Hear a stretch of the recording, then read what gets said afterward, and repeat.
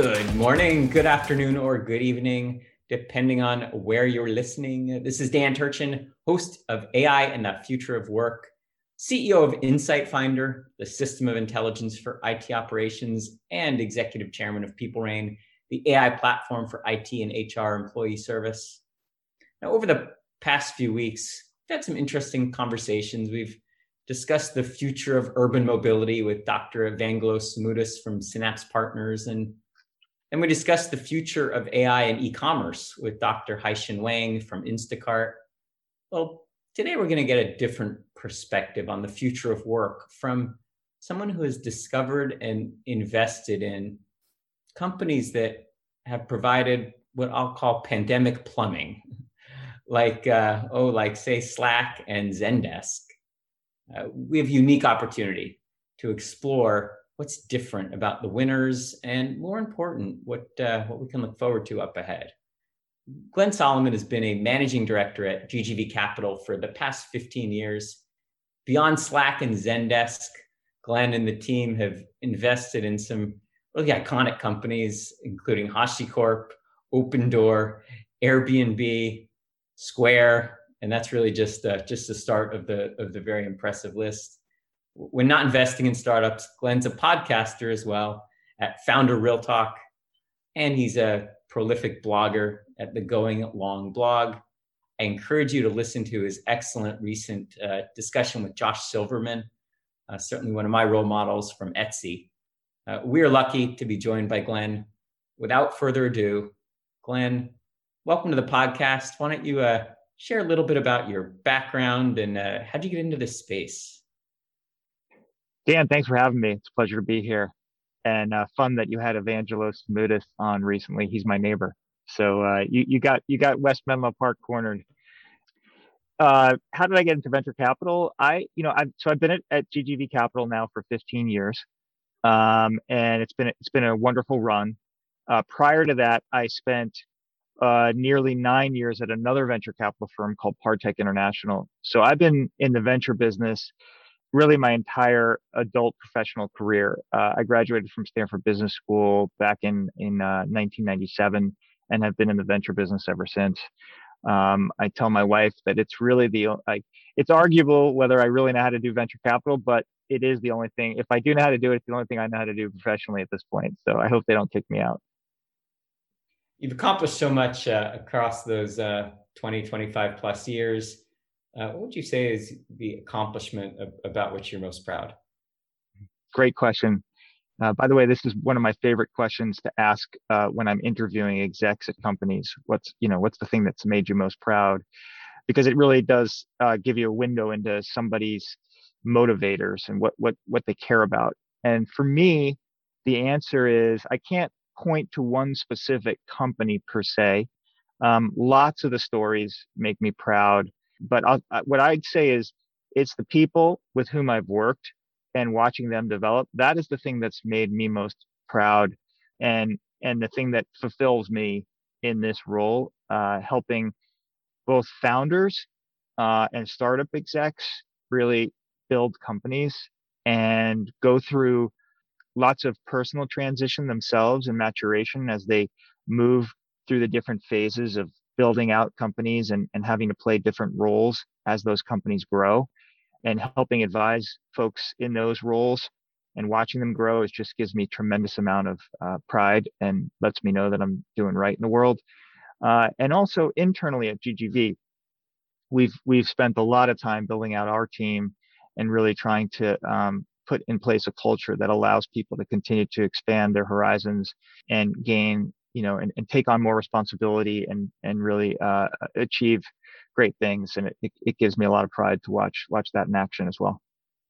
Over the years, you've met obviously hundreds of entrepreneurs, and some of them you helped bootstrap to fame and fortune. Maybe share with us one example of someone that you met early in their career who just had that spark. What was it about him or her? And just kind of share with us the story. Okay, cool. That's a great question. I'll pick one that I'm quite fond of. A founder, actually a set of co-founders, a guy named Mitchell Hashimoto and his co-founder Armand Dadgar, who I first met Mitchell when he was 23 years old. He, at the time, was effectively a DevOps engineer at a company in San Francisco doing kind of in the ad tech space. He had graduated from University of Washington just a year or two earlier. And while he was at Washington, UW, he actually had started to build a software called Vagrant, an open source software that was very popular amongst developers to rapidly set up a development environment on one's machine. So particularly useful for folks coding on Macs, but launching into Linux environments. And Vagrant had become very popular, and we were combing the world for growing open source projects at the time. And so, along with a colleague of mine, we met Mitchell for coffee. And I was really impressed by despite his young age, his mature vision for where the world was going and the role that software he could build could play in it. He believed strongly then, and still does, in the power of automation and in pushing things into code that were previously done manually. And that to me seemed like a very compelling vision. We got to know each other over the next 3 to 6 months, and he called me sometime later to say, "Hey, I've gotten an offer to sell the company." And he actually recently made this public, so I can talk about it in more detail, but I won't name the name because he didn't name the company. But basically, a company offered him roughly $50 million to buy his company at the time. And it was really just at that time, Mitchell and Armon. And they had just raised the seed round from True Ventures. So it would have been a very lucrative deal for Mitchell himself as a 23 going on 24-year-old. Mitchell didn't grow up wealthy, and so this would have changed his life. And we spent 6 hours or so over the course of 2 or 3 conversations talking about the pros and cons of making that decision, going with selling his company or deciding to do something independent and saying no to that kind of money. And I became so compelled by him as a person, and I actually just told him this story, or he told the story on Twitter recently of turning down that offer. And I told him I responded to his Twitter and said, "I don't know if you knew this, but that's really the reason I decided to invest in you at Series A." I was just so compelled. I mean, of course, the vision was amazing, and the fact that he could build great software along with Armon was truly remarkable. But it was that conviction and the gumption to go for it that really got me excited. And so was able to invest at Series A and join the board of HashiCorp then. It was 5-person or so company at the time. And it's been really fun to watch both Mitchell and Armon continue to develop their careers, take different paths at the company, play different roles. They're both co-CTO, but they occupy sort of different corridors in what they do and how they contribute. They've brought on a CEO. They've grown the company to well north of 1,000 people, well north of these days somewhere around 15% of the global 2,000 are customers, and probably 100% of the global 2,000 are using their open source. So it's been a really cool, fun experience to watch them grow and watch them grow a company. That's a phenomenal story.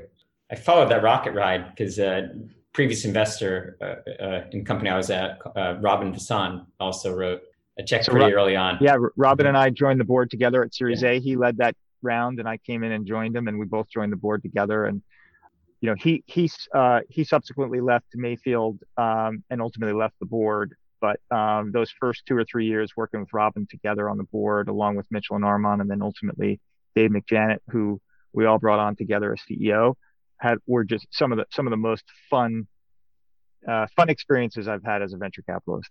Good segue into another question. So outside of Silicon Valley, I think it might not be as well understood that almost every successful company has some near-death experience. And oftentimes what we see kind of when they're ringing the bell or something like that is the success, but we don't see the long road to the quote overnight success. Maybe give us an example of a company maybe that you invested in early that we know as that overnight success, but maybe had a few stumbles along the way. Yeah, they all have some stumbles along the way. That is a great observation. One a story I'll tell is of a company called Open Door. which is now a public company. And Dan, as you know, I spend most of my time investing in companies in the enterprise and enterprise infrastructure world. So Opendoor may look a bit of anomalous, given that it's, they're a company that's trying to reinvent how people buy and sell homes. But what attracted me to the company early on, I was looking at the real estate market, trying to find companies where software was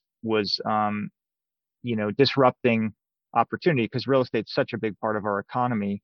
And I knew that software, and continue to believe that software is really changing every business, and every company is becoming a software company. So what could happen in real estate? And this was back in 2014, 15 that I was doing this work. And I heard about Opendoor right after they launched the company as Home Run, and called a friend of mine, Keith Raboy, who had he had co-founder status. Actually, he was so early with the idea, and funded it first back when he was at Khosla Ventures, doing kind of like they skipped the seed and went straight to a big A, but it was still a very early stage company. I asked Keith for an intro to Eric, the CEO and founder, Eric Wu, and over the course of a 6-month period or so, got to know Eric quite well. Really became enthralled with the model, and believed that there were a couple of risks that during that 6-month period, they were able to show me great progress against. And so I went back to my partners and said, look, we have an opportunity here to preempt a Series B. It's still it's a 10-person company. We're going to have to pay $100 million ish valuation to get in. So it's expensive, but I think this company could really be special, and I'd like to do it. And, fortune favors the brave, but I tend to be, pretty analytical. And to be honest, there wasn't a lot to analyze just at that moment. Eric's fond of reminding me of that. I did believe in him as a person, and I believed in the opportunity. And I thought that they really had, because they were introducing data science into the problem, like they could really disrupt what heretofore had been is a very manual and difficult process that most people, if you've ever owned a home and had to either buy or sell, know is risky and heart-wrenching and takes a long time. And most people can't own 2 homes at the same time. And so it's very difficult when you're trying to sell one home and buy another at the same time. And that's really the problem they help solve. And it was really difficult to sell it internally, actually. There was a lot of controversy, and for good reason internally. It's not that my partners didn't have confidence in me or in Eric, just that a lot of things had to go right. And, my partners did a very good job of kind of warning me of the potential pitfalls. And despite all that, I threw caution to the wind. We invested, and there were lots of ups and downs along the way. The company had to do a painful layoff at one point that was well chronicled in the press, as they got a little bit too far out over their ski tips with respect to their cost structure. But the company's been managed very well. I give Eric and his team a ton of credit. We pursued a public offering via a SPAC listing several months ago, and so far so good. It's a public company, so I can't comment on the future prospects, but I'm just very. It's another one where I'm proud. I'm proud of the team and the efforts they've put in and the progress they've made against this gargantuan problem. Congrats on the very successful exit. Well, it's not an exit; it's just a public company these days. But certainly we'll pass along your congrats to the team. I think you and I share some common kind of theses about the infrastructure required to support apps like an Opendoor or any of the other companies that we've been talking about. I know you recently disclosed an investment in a company in the infrastructure space, and I'm just curious to know about your thoughts on what's ahead. Where's the innovation going to come from in terms of infrastructure, not just the apps that we know and love, but what's required to keep them up? Oh, really good question. So, yeah, like I think one thing to realize, and I touched on this earlier, is it's inexorable. Every company that is successful in the world is going to become a software company. And that's really happening across industries today. And I'm going to get to your question, but it's important that I think your listeners understand my frame of reference here. When I look at companies like Nike, who are hiring more software developers than they are shoe designers, or Domino's Pizza, whose stock has outperformed Google over the last decade. And it's not because, dare I say, that the pizza, I don't believe, has gotten much better. It's because the company, the business they've become a software company. They've gone from effectively 0% of their orders to something more like 70 or 80% of their orders come in digitally through the .com or the app. And as a result, they can just run their business much better. They know who you are. They know how to upsell you. They can increase average order size as a result. That they can manage inventory and their supply chain much better. They know how to market much better. And you're just seeing this happen across many industries that you wouldn't think of as software industries, but they're becoming software industries. And this is a global phenomenon as well. And it's happening, I think it's being powered by the fact that the way software is deployed today is via the cloud. And so you have these mega trends that are global, and they're really, as a result, changing the way that software is being built, deployed, delivered, managed, to the point where today modern applications are very componentized. You know, they live in microservices and on containers. They're global, they're distributed, they're API based. All this stuff makes the applications much more agile and perform much better than they would otherwise. And so companies, as they're becoming software companies and constantly releasing updates, new features to compete and hopefully win in their markets, that like the software architecture allows them to do that. But it also creates a ton of complexity. And this is where I think, you know, I look at your question from is like, well, with all that complexity, how do you manage in a world that's only getting faster, more complex, more components, and, you know, more demands? And I think it has to be that, you know, code becomes a bigger part of the story. So less manual, more auto. It has to be that, you know, decisions are made by software, you know, and made intelligently and continually better. So AI and machine learning playing a bigger and bigger role in the choice of infrastructure. And these are runtime decisions. We're not talking like, you know, more static decisions. We're talking in the moment. How does an application get instantiated and then delivered in the best way to a set of eyeballs that's demanding it? For me, it's great because this means that a whole new set of companies are getting created now that are solving these problems, and that's where I'm spending my time investing. But it is, you know, it's cutting edge stuff, and as a result, it's not easy, and only the you know, any company that is sort of resting on its laurels will not make it through to the other side. I hadn't heard that example about Nike, but that's fascinating. In 2019, the brand that they call Adidas, but we call Adidas, was a customer of mine, and I got to tour what they call one of their two speed factories in Germany. And you know, you talk about an organization undergoing a digital transformation. They now have software that you can use to design personalized shoes online or in a retail store.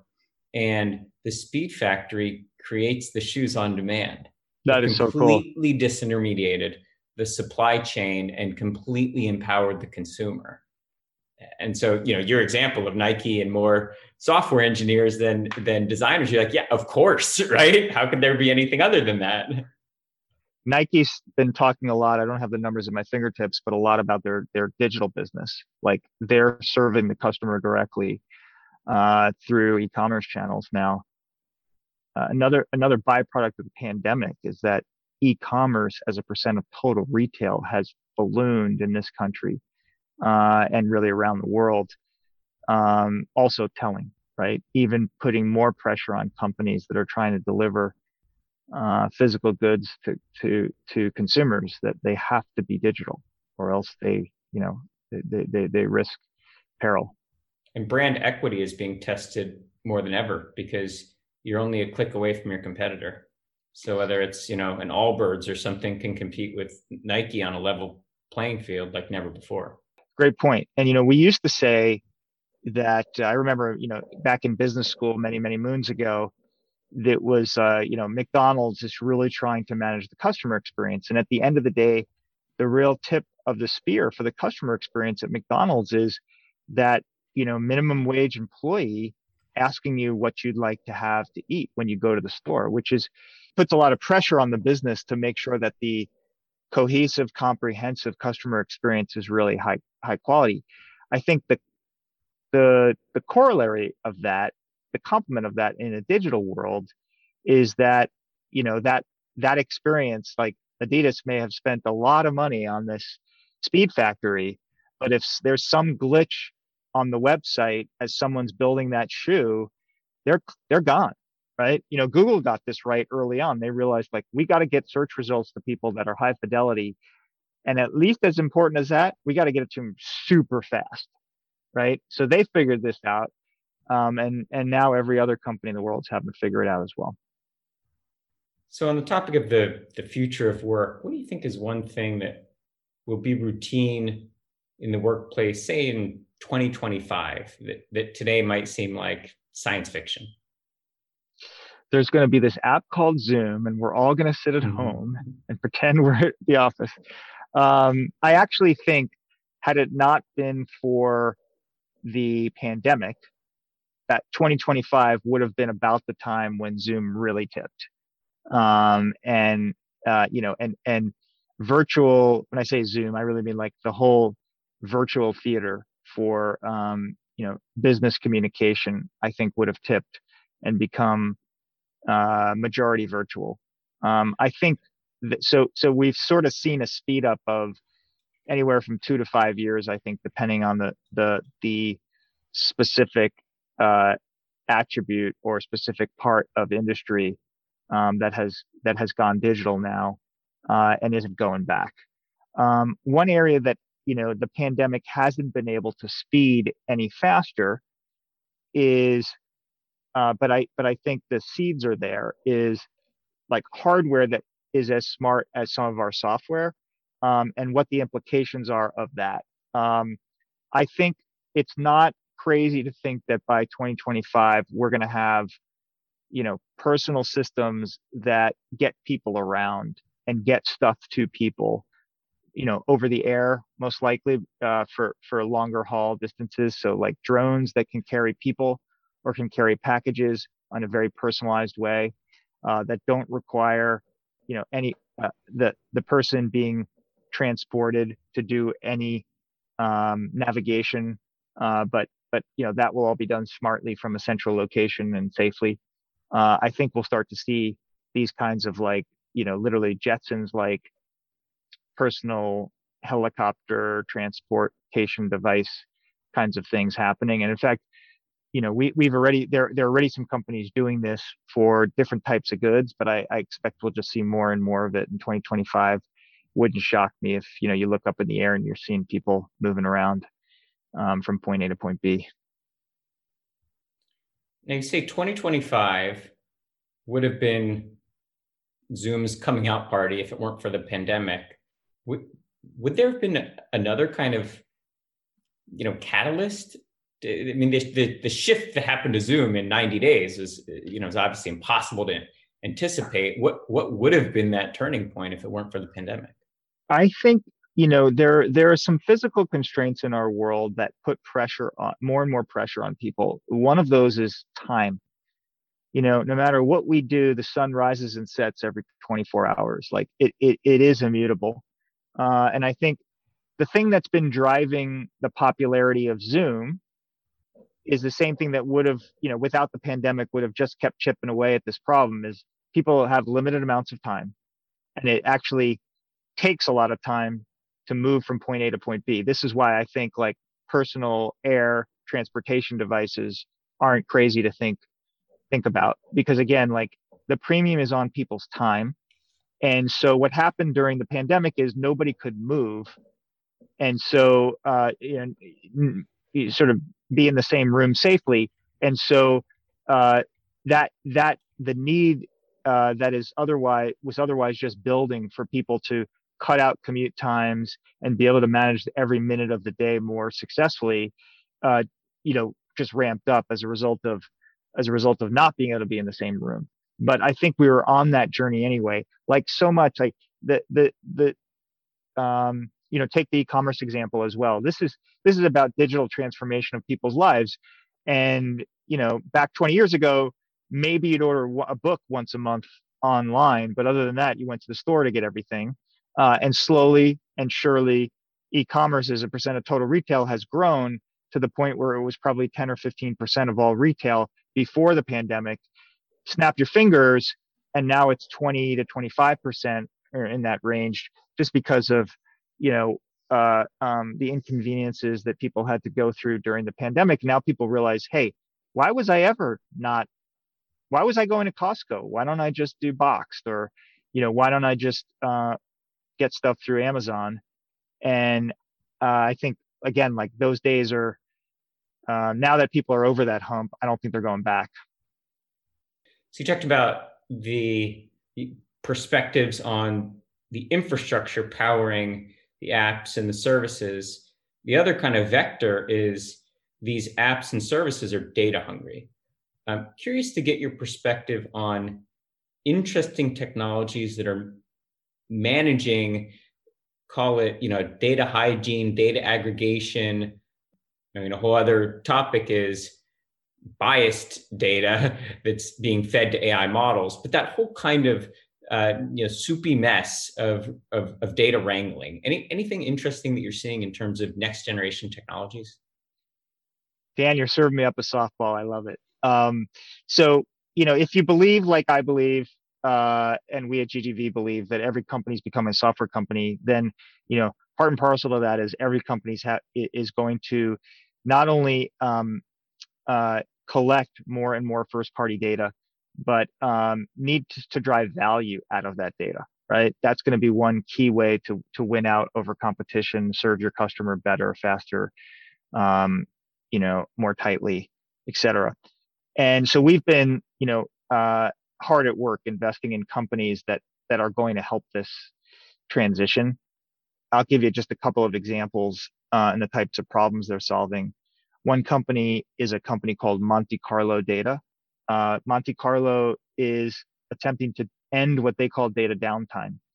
They're trying to make sure that all data within a company, just like applications have performance management tooling to make sure that the applications are performant, Monte Carlo is looking at data and trying to make sure that the data itself is what it should be, because data can get corrupt, feeds can stop working, and if decisions are made on faulty data, that could be very, very bad, right? So they're all about data reliability as a category, and it's early but very exciting based on the response from customers, and you can see their pipeline building, and so that to me is a great opportunity, and I believe the team at Monte Carlo Data is quite strong, and I think you'll be hearing more about that company.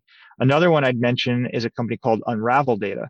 And what Unravel is doing is saying, hey, as companies have this big data infrastructure that they've invested in, both on-prem and increasingly in the cloud, they need to make sure that the applications that rely on that data run smoothly, run effectively, don't burn amazing amounts of cloud resources, because oftentimes they can if you're not careful. And so Unravel is making sure that they're troubleshooting all the applications that are based on that data, on the increasingly large stores of data that companies have. And lastly, another one that I'd mention is a company called Tonic. Tonic is, if you're a developer at a company and you are trying to continue to improve applications in your company, you want first-party data. You want real, live, actionable data to work against, because that's what is going to allow you to do your best work. The problem is much of that data is sensitive. And so having developers have real data, let's say you're a healthcare company and insurance, right? All that data is HIPAA protected. And so you can't really provide it to your development team or else you run the risk of HIPAA violation. And so what Tonic is doing is finding ways to keep that data incredibly lifelike, but obfuscate it enough that it doesn't pose risks for the company. So those are some examples of the types of problems that exist, given that more and more companies are becoming data driven. We had Bar from Monte Carlo as a guest on the podcast a few weeks Oh, ago. fantastic! Okay, so I didn't need to do that commercial. No, by all means. I'm so glad you had Bar on the show. She's a wonderful, wonderful founder and CEO. And if I could find 10 more Bars, I would back every one of them. It was a fascinating discussion, and I'm so bullish on what they're doing and on her personally. So the only unfortunate thing is that you beat me to the deal. So she no longer needs my money. But no, good find. Glenn, we're about out of time, but I got to get in one last question. One of my favorites. What's your advice for a younger version of Glenn? Dan, you're trying to say I'm not young. I think that I'm going to go back to the question around what am I proud of? I'm proud of the people that I've gotten to work with and watching them develop and feeling like maybe I played a small role in helping them achieve their dreams and developing themselves as people and as business people. I think I would tell myself the same thing, like stay super focused on the people. When I make sure that like I'm making decisions about who I want to work with, what entrepreneurs I want to back, what companies I'm going to decide to not invest in. If I really spend my time focused singularly on the people and don't get so worried or enthralled with the story, the market, usually good things happen. Businesses are just collections of people, and leadership matters so much, both to who else gets recruited and to the culture that's created in those companies, that I think really focusing on leaders is the name of the game. I'll give you a quick example. Back in 2009, 2010 timeframe, I got a call from a partner over at Sequoia who said, "Hey, there's a couple of young entrepreneurs I'd like you to meet. This guy named Ryan Chesky and Joe Gebbia, Nate Blacharczyk." Well, they were the founders of Airbnb, and they had just started the company, and it was very early. They had a lot of trouble getting it going. They had to really hustle to even prove that there was any demand at all for other people, people providing couches and spare rooms to others, and then for that there would be demand for those room nights. It was really a tough slog, but they went and they were really smart. They went to South by Southwest, where there's historically a notorious shortage of hotel rooms for people who want to be there, and prices get jacked up, and they proved a little spike. I mean, we're talking like $10,000 a day spike, very small. And so I was really interested in the business. But there were two other companies that were doing the exact same thing, and they were all about the same size. And the two others, had slightly more experienced entrepreneurs and maybe with better pedigree. They didn't have the hunger, but they were smoother. And although I got very close at that time, and thankfully the story is I ultimately did invest in Airbnb, but I didn't at that moment, and missed that window of opportunity because I got kind of confused. Well, hey, if there are three of them, who's going to win? I'm not sure. When really what I should have focused on is, hey, can this team, this Airbnb team, can they, do they have the hunger, the drive, the ambition, the wherewithal, the guts to go for it? And what you find is like when outcomes in this arena, this crazy venture-backed high growth arena that we live in, outcomes are not linear. And so today Airbnb, and again, fortunately we're an investor, Airbnb is worth over 120 billion on the public market. And I don't remember the names of those two other companies, but I think they're both worth zero. I'm pretty sure both closed down. So it's very nonlinear. It wasn't like you could invest in any one of them and you're going to do okay. You had to bet right, and betting right was all about betting on the right people. And so that's kind of the lesson I would remind myself of when I was a younger pup. I get goosebumps hearing you tell the Airbnb story. And the ironic thing is this is a show about AI and the future of work, but all of the most compelling examples that we hear routinely are about people. That's what it comes back to. It's the people that are creating the technology that's changing the world, but it starts with people. 100%. I 100% agree with that. Well, Glenn, we've gone way over time, but this has been too interesting to cut short. Really enjoyed this conversation. So many themes that maybe we'll get an opportunity to pick back up in another one of these. Would love to have you back if that's okay. Sounds great, Dan. Good stuff. Well, thank you to Glenn. Great discussion. Dan Turchin, host of AI and the Future of Work, signing off. Back next week with another fascinating guest.